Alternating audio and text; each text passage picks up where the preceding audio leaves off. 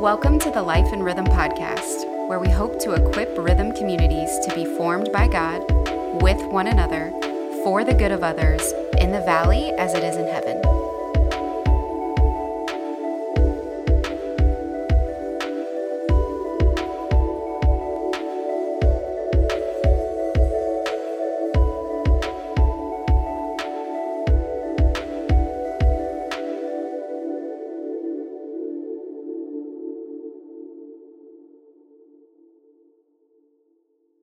Hi, welcome back to the Life in Rhythm podcast, and my name is Matt Fogel, and I'm here with Linda Morris and Danae Pierre, my friends. Welcome.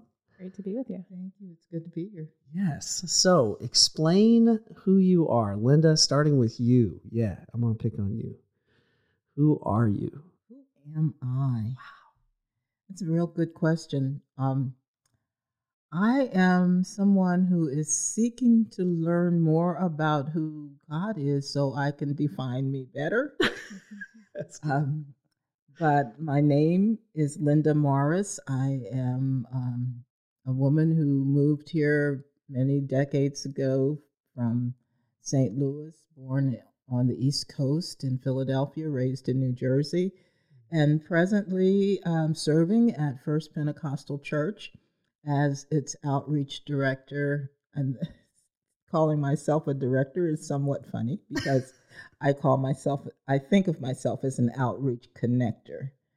And that is helping people to connect with serving outside the walls of the church so that the world can see what the church is. I love that. I got the privilege of visiting you in your context just a couple weeks ago, and the multifaceted, just holistic approach to what you're doing. Can you speak to that a little bit? Because I think most outreach directors for churches might just focus on meeting the spiritual needs around them, which is important, but y'all are going way above that. So can you talk to some of the things you're doing? I won't take credit for, because I got connected to an organization called Harvest Foundation and became first an employee, and then later couldn't stand inside the walls without applying what I was learning, and took that information to the church. So basically, it's the holistic approach is incarnating the Word of God and demonstrating it through service, which we call acts of love or seed projects, that would serve those outside of the church, not just inside. So normally, and I think initially we started very spiritual. That's the traditional thing. Everybody thinks of Matthew 28:19 and 20 and wants to save souls, which is our primary goal, to make sure people get to heaven. However, I remember going on an outreach before I had the training and handing a tract to a person and watching that person slowly tear that tract up and put a piece of it in his mouth. And that sent such a big message to me that he could not eat what we were serving him. Wow. So, and the main focus of holistic ministry is to fulfill the role of a servant. And Jesus is our model of that servant, growing in the 4 ways that he did in Luke 2:52, growing in wisdom, growing physically, growing spiritually, favor with God, and growing socially in favor with man. So that approach, I believe, is a model for development for every human being, and not just the human beings, but everything that God created needs to develop. Come on. So that way, when you're just being benevolent and giving people things, they don't grow. They are fed for the meal, but they don't know how to get that meal for themselves. So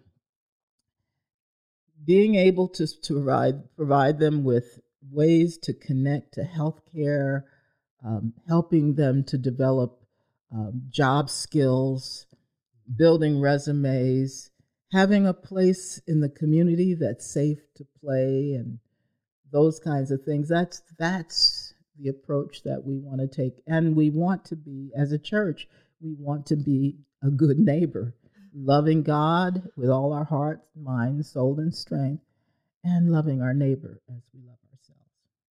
And how long have you been at that, being a good neighbor in that place? In that particular model, since about 2004. Wow. I started learning how in 2001, and then put it into practice starting in 2004. And we started with just 6 people, and it still continues, and I'm happy about that.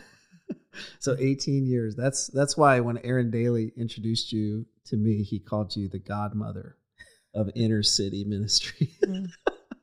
In Phoenix. That's which you just shake your head and hung your head then, just like you're doing now. Yeah.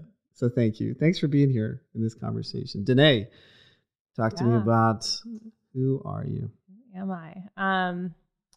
Well, I make it my life endeavor to follow Linda as she follows Jesus. Come on. So I hope her protege. So I was born and raised in Phoenix, Arizona. My family is a mashup. What's the phrase? I don't know. Both are good. From my dad's family's from Rhode Island in the New England area. My mom immigrated from Honduras and grew up with her and all her family in the West Valley. And from a young age, remember just noticing a lot of the divisions culturally in Phoenix at the time. There still is, but I remember just there being such a intense kind of anti-immigrant sentiment in our city, going to different churches with different parents and realizing that there's just a divide between Pentecostals and Baptists and Spanish speakers and English speakers. And pretty young was drawn to this vision of Jesus as someone who brought unity. And so that's been my work this last, 18 years or so, working in the local church, 8 years leading Surge. I'm one of the many leaders serving the Surge network along with both of you. And I also work with church planters through City to City North America and Creek Collective. And then my day-to-day life is here at Roosevelt Community Church. And my husband's a lead pastor. We've got 5 wonderful children, from pretty newborn up to 20. So we have a lot of fun down here in downtown Phoenix. That's good. Oh, I got to see Danae at the Spiritual Formation Society conference this last month, and she was toting around her little baby. And everywhere, I think everybody who connected eyes with her lit up. Yeah, giant smile. Giant smile. Rest of joy. Lots of smiles. Lots of joy. Yeah. I love that. She's really, really special. She's quite the young lady. That's right.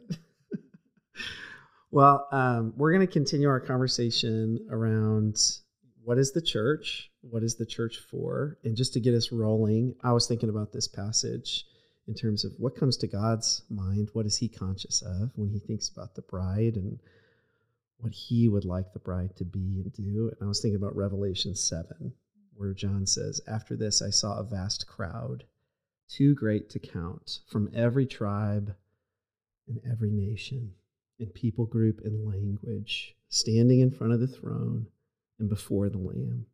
And they were clothed in white robes, and they held palm branches in their hand, and they were shouting with a great roar that salvation comes from God, who sits on the throne, and from the Lamb."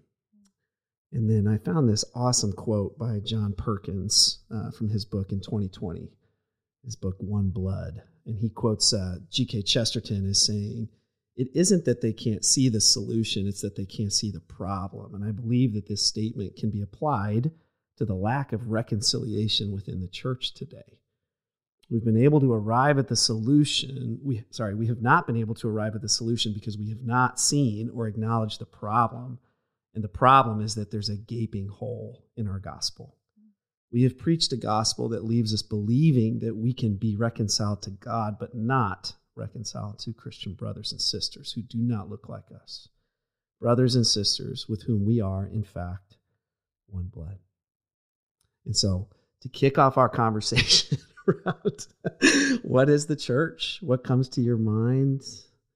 Linda, you want to start us off with what's stirring in your mind and heart? I always start with Genesis because there was no building and there was one body at that point. And I believe that was God's intention from the beginning. So what is the church? In the New Testament, it's called many things.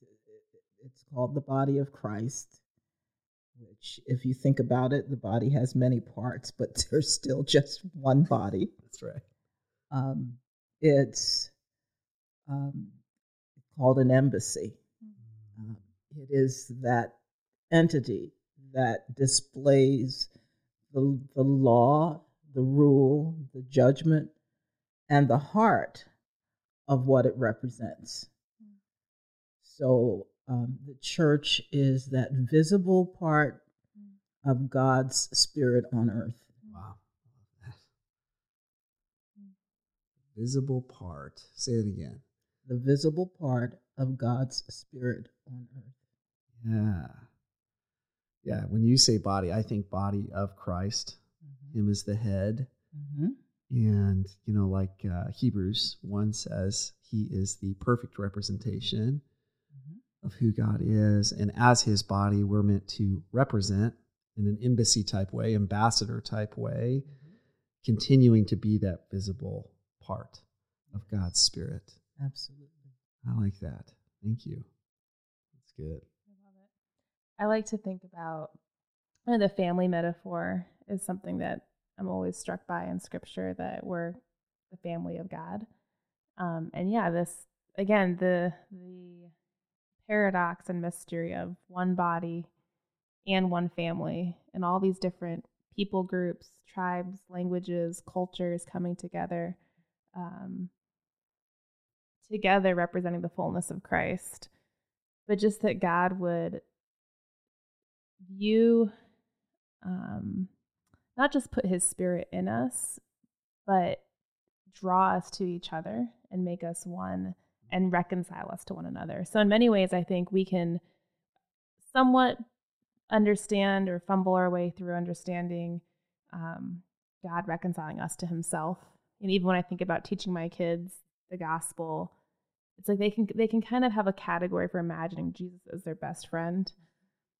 When they have to use that imagination to think about loving the bully in their classroom or the teacher who's been really frustrating to them, it breaks down pretty quickly. And I think that's just so true of us too, where there's something about how God has designed the church, that it's not just an individual relationship between me and Christ, but that the relationship works itself out in such a way that we are now one. And actually the oneness we experience as brothers and sisters in Christ is more intimate, and it will only become more and more intimate for all eternity. So it's remarkable to me that we will one day know a deeper union and intimacy than the best marriage on this earth, right? That these are all like a foretaste of the union and the unity we'll have with each other, and that these things aren't separate or divorced from our relationship with God. It's not like, it's me and Jesus, and then because of that, it's me and you. It's like, no, these are so interconnected and integrated. The way in which we will know the depths and widths of God's love is somehow bound up in the way in which we will know love between each other. And there's just this profound mystery that I think it's one thing to be naked and vulnerable before God, a whole other thing to do that before each other. And yet God has somehow revealed himself to us in such a way that part of our growing trust in him is being able to show up with each other. Wow. Yeah, you're making me tear up over here just because I'm thinking about the conversations with my own kids and how I long so deeply for them to get that part of the good news. And that, because those are conversations we have all the time, of when I pick my kids up from school or we're heading to school and they're telling me about the relational conflict they're having in second grade or sixth grade. And I just think, As a parent, I long for them to understand the good news and their identity as the church, as the family of God, for the sake of the world who doesn't yet know. And so helping them to even see that person in their class that's super mean to them or hurts them, not as an enemy of flesh and blood, but sees beyond that to the veil of true reality, the spiritual reality, that there is a darkness in them. And imagine what it would be like for them to come into the light. Can we pray that for that person? What's their name? And guiding them in that. I want that so badly for my kids. That's good. I want it too, not just for my kids, but I think about the fact that so many of us, even in our natural families, throw people away. And that is, I say this when I gather with my genealogy family. I say it when I talk to my bio family that's close in. I say it when I talk to my kids who are grown, past grown. But I say it because, and I say it too about the body of Christ and about the body of believers in a local assembly. There is no one that we can throw away. No one no one lacks value. Yeah. And everyone is needed. So even if they're needed just to remind us that we need Jesus, they're still needed. Right. You know? Well, and it's even the family orients and organizes around the weakest and the most vulnerable, Yes. the infants, the elderly, those going through cancer treatments.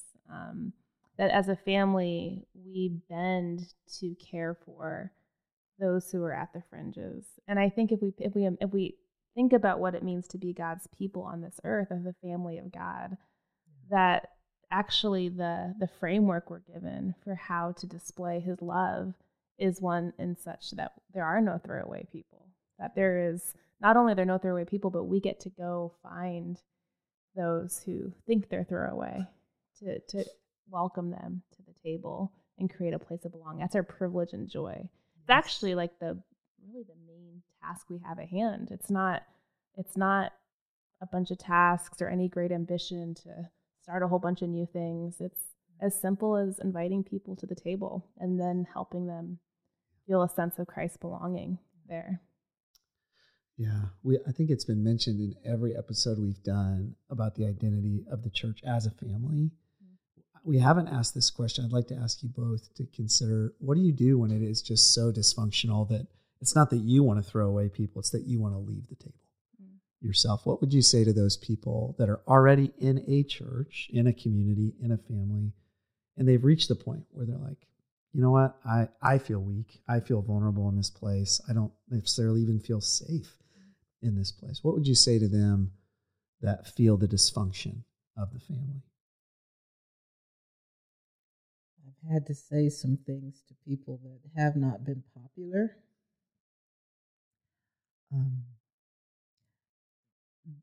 Often people are really unsafe. And so if it has to be a place that they're unsafe, they feel unsafe, then there's another place they can feel safe. We're talking about place. We're not talking about family. Yeah. Because the family of God does not make you feel unsafe. I've been in places where I have not been safe, but I have not been alone. So there's safety. But then why am I feeling unsafe? Who or what is making me feel unsafe? Is there something I could do about it? And if there's the one thing I know I can always do about it is tell Jesus.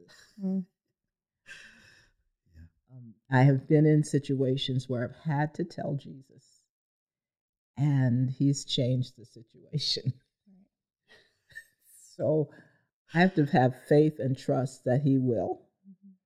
or that he would, what is it? Scripture says that there's no temptation that's taken you, but such as is common to man. And God will, with every temptation, give you a way of escape. Good. That you'll be able to stand it. Yeah. And will provide a way to escape it. So I trust that. Yeah, it's good.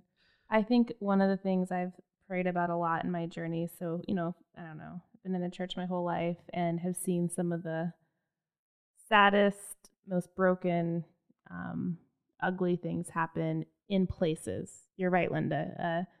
A institution or certain spaces, just because they're called Christian spaces or God's family, doesn't mean that they are. And so learning how to be in some of those places, I know at times I've even described them as furnaces, where it's just you're in the furnace and it may not feel safe. It actually may be really painful at times. And to discern, where is God calling? What is my assignment in this? There's seasons that God has called me to stay for the purpose, for a purpose, not just to ignore or to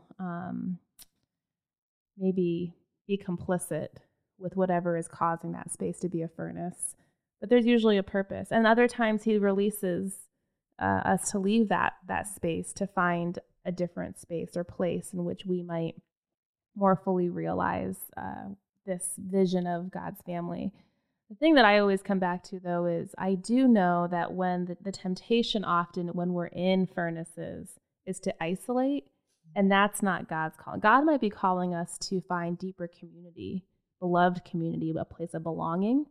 That's going to be pretty average and mundane and imperfect, right? We're not talking about like finding Disneyland, but we might find a place where we can actually practice the regular rhythms of community in a much more healthy way, where we get to show up and we don't have to check our gender or ethnicity or social status at the door. We can be fully present, right?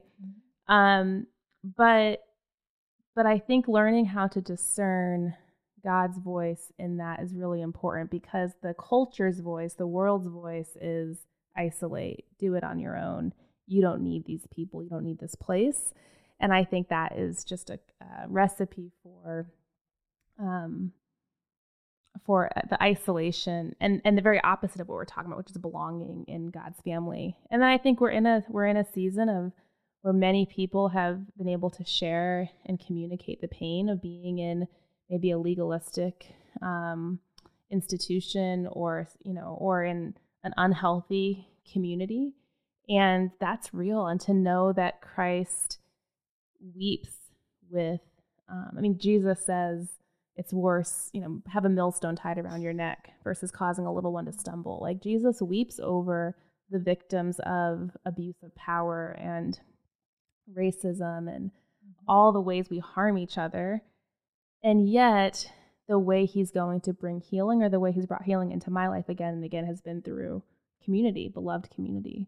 Actually, the way I met Sister Linda was starting off working with a lot of male pastors in a culture that did not feel at home to me. And I was like, this is really, really hard. And I sought out mentors and people who'd gone before me. And I look back now 8 years later, and this very place that used to be difficult is my beloved community. It's just so rich. And so it's not to say you have to stay, like Linda said, in every place you are, but we also don't ever get the choice of there is not Christian life alone. There is no solo Christianity. We discover Christ together in the regular, kind of mundane practices of day-to-day life with each other. I was thinking, too, as you were talking about the fact that we are called to be peacemakers. And how can we make peace if we're isolating away from this situation? Right. Yeah. So let me pivot there in the conversation towards the purpose of the church, because you're hitting at it with that statement. Peacemakers, called to be peacemakers, to bring the wholeness, the restoration, the goodness of God and his kingdom into our everyday life. And so you can answer it one of two ways. You can answer it in terms of what is the purpose of the church? What's the church for? But I would also love to hear your thoughts around, like, what are those rhythms that help us to collectively live out our purpose? What are those things that we enter into, not just individually, but collectively, that empower us in the Spirit to live out that purpose? I like to tell my kids, and I like to say this, we kind of have two jobs in this world. One is to look for shadows of hell on earth, places that resemble hell, and bring the love of Jesus, be the love of Jesus in those spaces. The other is to look for shadows of heaven, where people might not even know the origin of that heavenly reality, and be present and point out to our friends and neighbors, hey, did you know the creator of this goodness is God?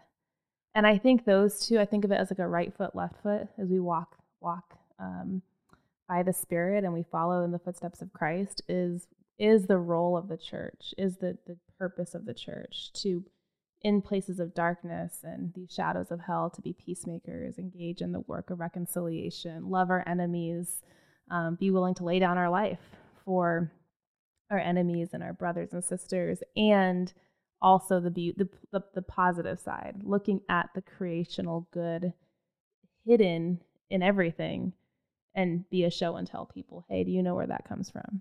I do. And pointing people back to Christ. That's beautiful. That's good. Yeah, I keep thinking about the fact that for me, it's I see the image of God on everybody, even if they are not acting and not embodying the image of God in any aspect of their lives. That does not change the fact that they are intended to be image bearers, and that they are. And so I'm listening, and I think, I like to listen. I like to listen to what's not said, or what's not done. I like to see what's not being done. And then I ask God to show me the pain, because there is pain, and every one of us has some.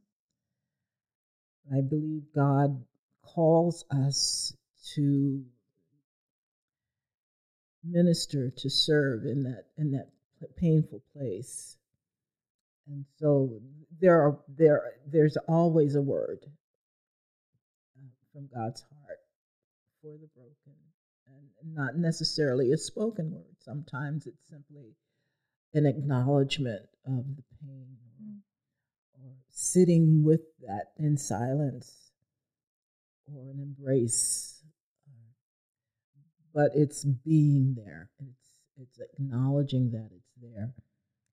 And I think about the scripture that says that a word, it's in Proverbs, a word fitly spoken is like apples of gold and pitchers of silver.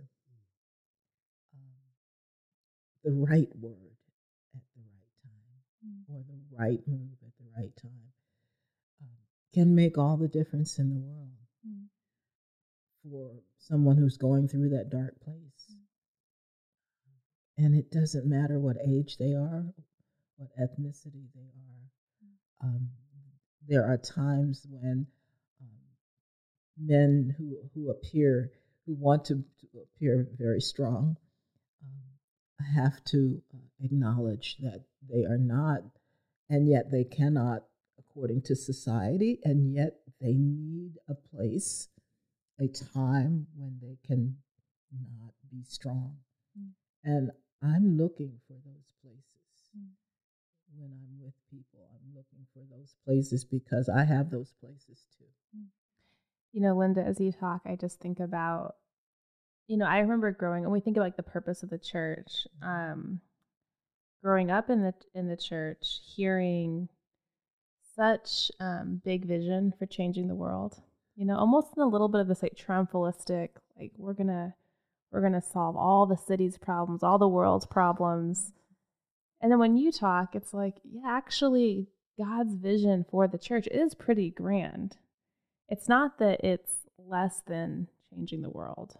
but it's also how do we change the world? It actually is really as simple as loving our neighbors, sitting with the brokenhearted, listening to each other, forgiving each other, bearing each other's burdens. That the purpose of the church to display Christ in this world happens in the most ordinary ways. And I just think about, we get so sidetracked thinking about, maybe trying to influence and impact heads of state.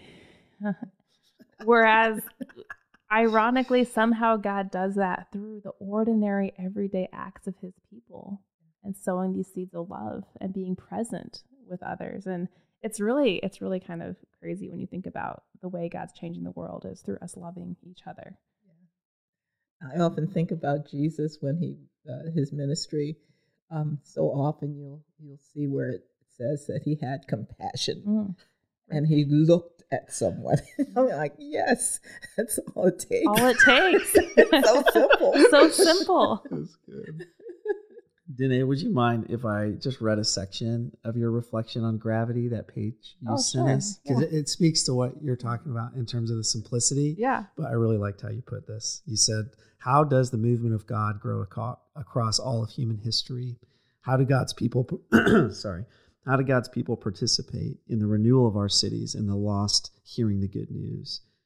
This is not a new equation, and it's not complex. It has a consistent pattern and is often invisible to those of us who participate. The movement of God's people in our cities is as simple as observing the patterns of Jesus with the same attention and wonder of a 15-month-old. Love God, love people, reconcile to one another, discern the Spirit's voice together, forgive each other, love each other, be of one mind and of one heart, serve each other, don't hide, but confess to each other. Be patient with each other. Outdo the other in showing honor. Submit to each other. See each other and value the diverse parts of the body represented in each other. Continue to carry each other's burdens. Celebrate each other's joys. Caring for the poor. Love God. Love neighbor. I love the simplicity of that. That's beautiful. And that's where I think simple and yet only by the power of the Holy Spirit. That's right. Right? Absolutely. I have a friend, Lauren, who, when I was early on in kind of having staff and learning how to lead teams, I would send him a problem, and he would write back, just ask this, just listen to the person, or just say you're sorry. And I'm like, Lauren, you make it sound so easy. I don't want to say sorry. I'm right. And it's like, but I mean, whatever that is, right? Community, marriage, parenting, leading people. It's so easy on paper. And yet it is by the power of the Holy Spirit that we're able to, only by the Spirit, that we can overcome our pride and our egos and live our life in such a way that actually bears fruit of heaven. So once you get down the road and you get to receive the gifts of living life according to the God's ways, it's like, why wouldn't I have sold the field or sold everything I have to buy the field that has the hidden treasure? But when you're at the moment of having your whole life possessions in your hand and you're looking at that field, like, is it worth it? And just the kingdom of God, it's just real. It's just true. And the more you live into it, the more you practice it, the more real it becomes. And it becomes foolish to even wonder why you do life any different. Yeah. And I like what you were saying earlier, Linda, too, of sometimes it's just as simple as considering in the Spirit, in a prayerful way, God, what would you have me say? And how would I say it? That's one of my favorite scriptures in the Gospel of John 12 at the end, where Jesus says, I not only say what the Father is telling me to say, but I say it how he wants me to say it. Yeah. And so for you two, I'll close with this question. You're considering, I know both of you have rhythms of discerning the Spirit of God by yourselves in community. There are practices that you're doing to listen attentively to God. What are you up to, and how can I join you? And so when you think about collectively the church in the Valley, specifically in the Phoenix area, what are you discerning in this season that you would wish that the church would wake up, hear this? I think that God is wanting to do this together. What is on your heart and mind when you think about that? That's a tough one.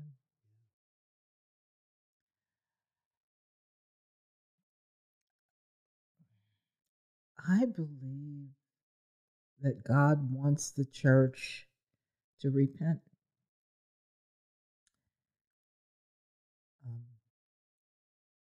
Together. All the factions of every stripe that think they are cemented in their own doctrine and in their own righteousness. I believe God's calling us to repent and to one another. And I believe he's wanting us to together not be afraid of one another. So I can't think of a big thing that could be done that would make it happen, because this is a God thing. This is a heart change that's going to come through the heart of every believer. And I'm praying that it pierces the heart of every leader, or everyone who thinks they're a leader, because we're in great trouble. The division is going to destroy the church, and it's going to destroy this country. Yeah, I would only add to that. I just keep meditating on the harvest is plentiful, but the laborers are few. And I get this picture of all the laborers hanging out in the house arguing with each other instead of out and harvesting the field. Yeah. And just like the lament of the distractions that are all around us and the lack of wisdom to know how to put a stop to it. Another picture I've had when I think about like what is God calling us to is I've had this prayer for a long time where I imagine these like the fencing, they're in those white costumes with that mask on. Mm-hmm. And you're watching people, some people fencing like it's a game, others, like it's a war. And you realize, actually, this is like the sword of the Spirit. It was not meant to be used for each other. It was meant to fight against the powers of darkness and the principalities for the sake of bringing about God's kingdom on this earth. And just like us digging up and like burying the face masks, the fencing swords, the fencing masks in the ground. And this like picture of looking at each other eye to eye and saying like, we are one family called to use these swords, to wield these swords against the powers of darkness, not each other. And just what does it mean in this season of I'm thankful for the polarization happening in society. I'm just heartbroken that the church isn't prepared to follow Jesus and lead in the midst of it. There is a sense of the contrasts being really sharp right now. What would it look like for God's people to not be worried about the opinion of the broader culture, or to fear, to fear all kinds, or to fear, period. I'll just leave it there.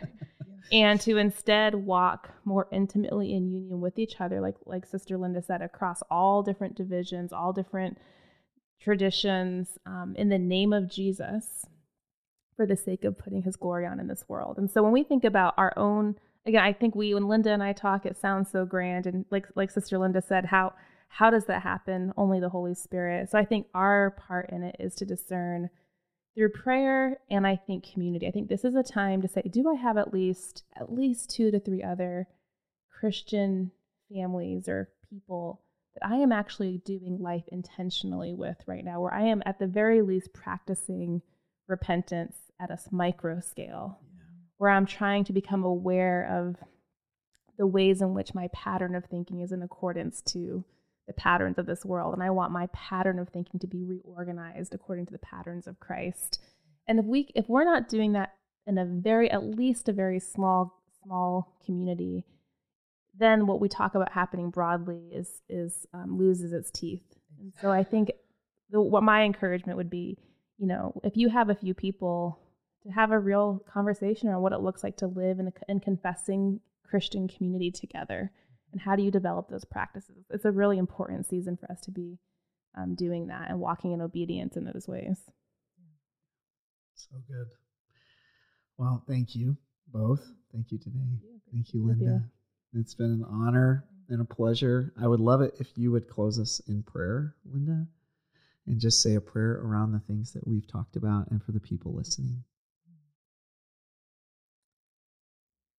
Father God, in the name of Jesus, we sit here together, united with one heart, God, seeking you and desiring, God, that you would move in the lives of your people, that you would animate your church, God, to hear you, to fear you, to love you, to obey you, to have faith in you, and to be reconciled to one another. God, we thank you for all that you have done thus far in our lives, that you've called us for this purpose. I pray, God, that you would speak to the heart of all the leaders, of all the denominations, of all the faith traditions, God, that you would speak to all of the leaders, that we would come together in unity, in humility, and in love, that the world will know that you have sent us by the love we have one for another, and that we love you and our neighbors as ourselves. And we ask this in the precious name of our Lord and Savior, Jesus Christ. Amen.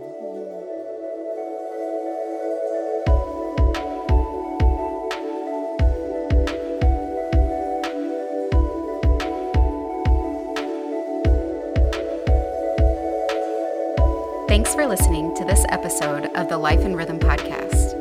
We are on mission to live freely and lightly with one another for the good of others. Peace.